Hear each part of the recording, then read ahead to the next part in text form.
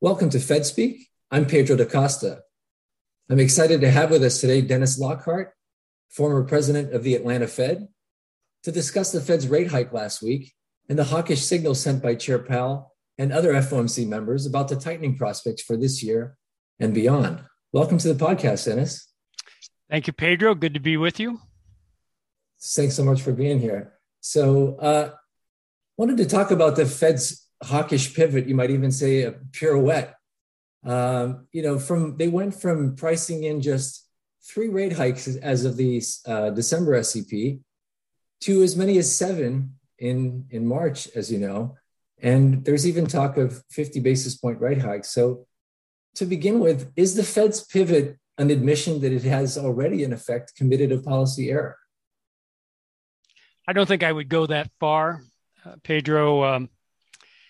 If you judge from Chairman Powell's recent commentaries where he's still describing a soft landing, which is clearly a hoped for outcome, I don't read him or the committee as admitting something as extreme as a policy error. And of course, it takes time to judge whether the Fed actually made such an error, and it really will be up to the historians that look back on this period of trying to deal with inflation.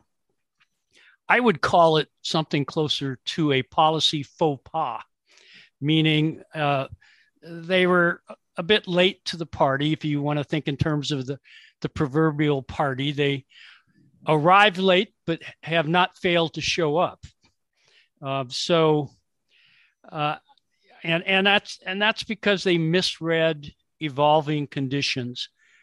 But I would also give them credit for the capacity to act in response to evolving conditions and to act aggressively. So my answer to your question is no, I don't see it as a tacit admission of a policy error, but I do see it as a recognition that they misread how the circumstances were evolving.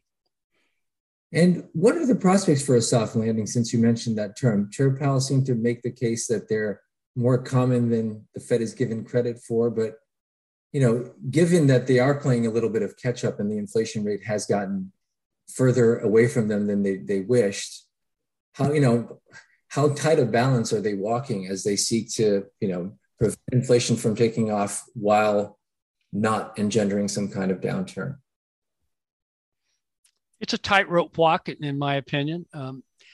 I would say that the fan chart of plausible scenarios or plausible futures is quite wide, particularly if you include uncertainties related to the Ukraine war, the Ukraine situation. I think they're going to need some good luck, especially on the inflation front. They're going to need some relief from supply constraints, and that's not something that the FOMC or the Fed can have much influence on directly.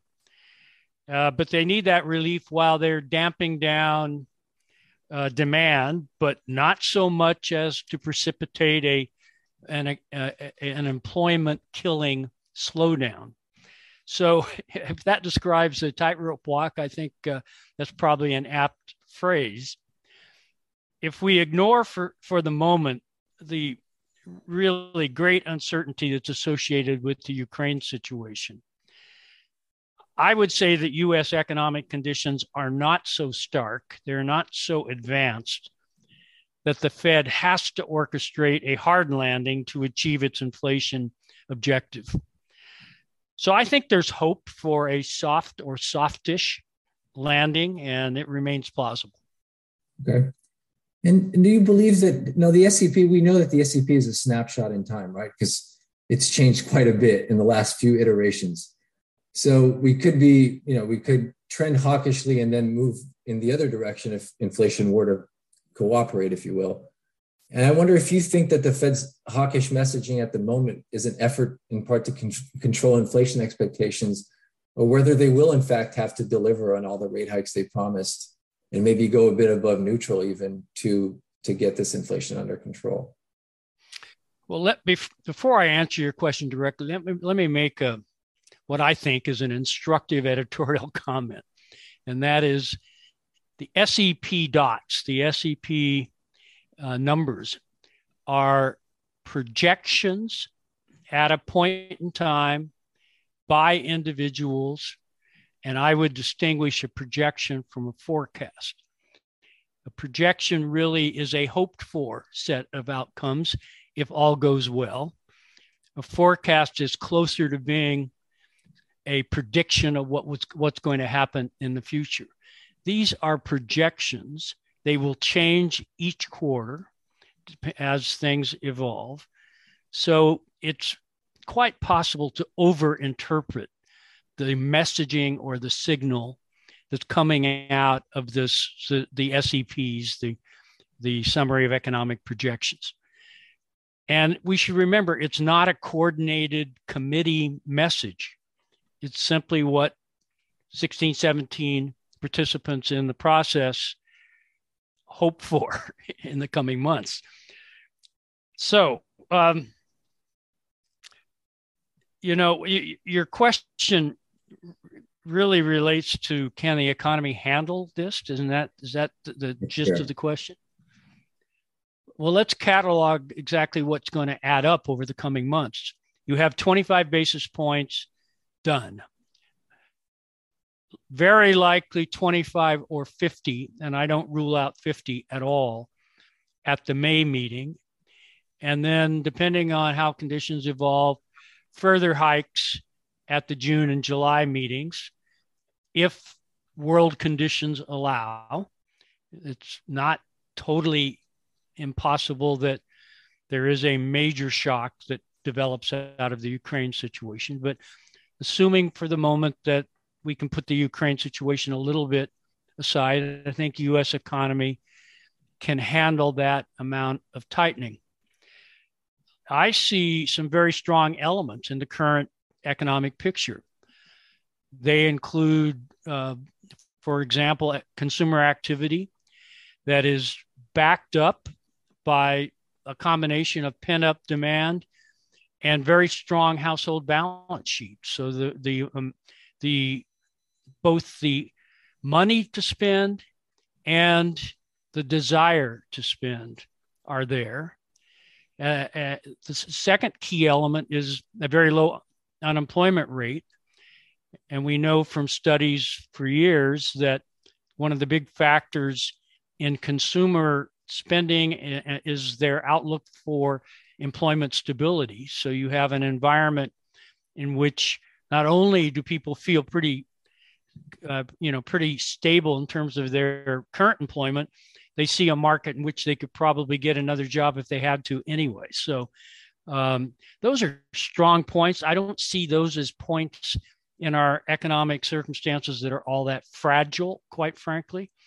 So it just seems to me that 100 basis points or so in the coming few meetings, and you add to that the beginning of a long process of quantitative tightening, the shrinking of the balance sheet, all of that I think can be absorbed under current circumstances.